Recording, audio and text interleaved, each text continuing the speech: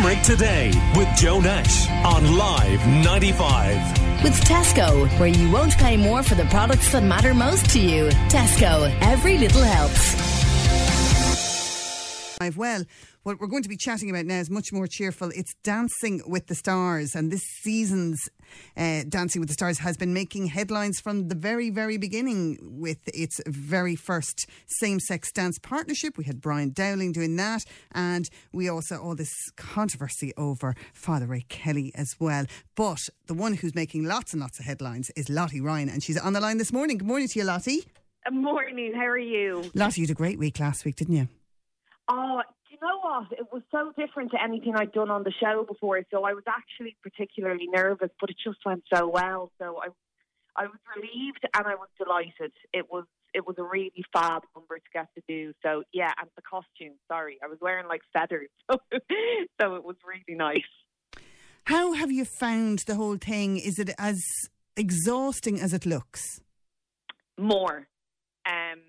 It's definitely much more exhausting than I was anticipating. And, you know, I knew going into it, it's going to be physically exhausting. I didn't realise how mentally exhausting the show would be, because it just takes over your whole life. And every week you're trying to absorb so much new information with the new dances. So mentally, it's definitely very exhausting, but it's just so worthwhile on the Sunday when you get to perform, and particularly, obviously, if you get good feedback or you get an opportunity like I did to do a same-sex dance. All those things are milestones and points in the show that mean so much to me. So it kind of makes the mental and physical exhaustion worthwhile. Yeah, and on that topic of the same-sex dance, I know that there was a lot of pushing for the British version, with Strictly, to do that. Yeah. But they still haven't gone there yet. Do you think that they're kind of behind the times? Yeah, to be honest with you, I do. I mean, I think it's pretty incredible that we got there before them. So hopefully they'll take note from what's happened over here. It's not a big deal. Sure, it's not. Like, I grew up dancing with all my girlfriends. It was commonplace. Of course. And to be honest with you, it didn't feel, for me, it didn't feel very different from Dancing with a Boy. And also, during our rehearsals, when we're doing group dances and we're in a room with all the pros on the show and all the contestants, the pros constantly dance together. The boys dance together, the girls dance together. Constantly. They're always practicing just with whoever they can grab. So it really, in their world, is not a big deal.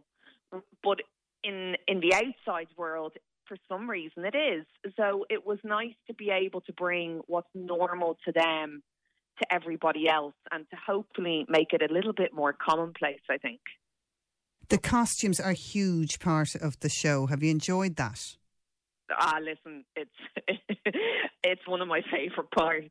I mean, when else am I going to get to wear like sparkly swimsuits covered in fringe? It's absolutely amazing. And the one I got to wear last week was probably a highlight for me. The costumes are very expensive. I didn't realise how much goes into them. And our costume department, the ladies they hand put every bead, every rhinestone onto those jackets and pants and shirts, and the effort and the work that goes into them is just incredible.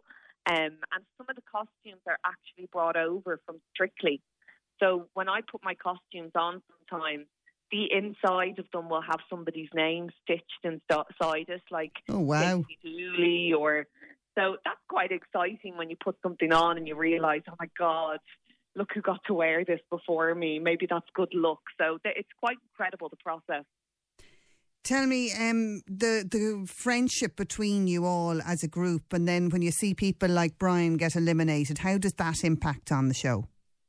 Yeah, last week was quite difficult because during the show everybody is on such a high, and there's obviously a huge adrenaline buzz that comes with that kind of performance, and we as a group are quite a small group, and there's only so many of us going through this experience who really understand the toll it's taking. And therefore, when somebody who's such a big personality like Brian leaves the group, it has a huge effect on us. It completely changes the dynamic, and it also makes the evening itself of the live show quite a roller coaster for us emotionally, because you're on this high and then you are on such a low. When somebody like Brian leaves, everybody was very visibly upset. But, you know, with previous contestants who've left, like Michael Carruth and Glenda, they come to the show at the weekends and they still hang out with us. So I really hope that the same will be for Brian, that he'll come and still be part of the group.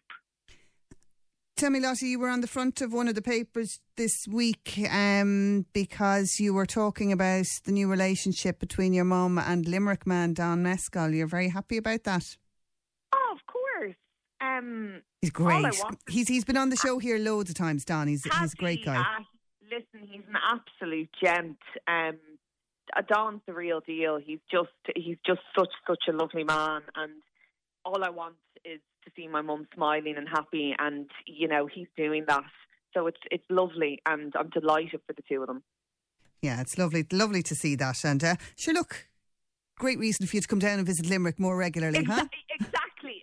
I have a good reason now. I'm sure he'll give me the full tour, show me everything, and bring us out for food. So it's definitely going to happen. And you'd be very welcome to come in and have a chat with us here as well. Listen, best of luck.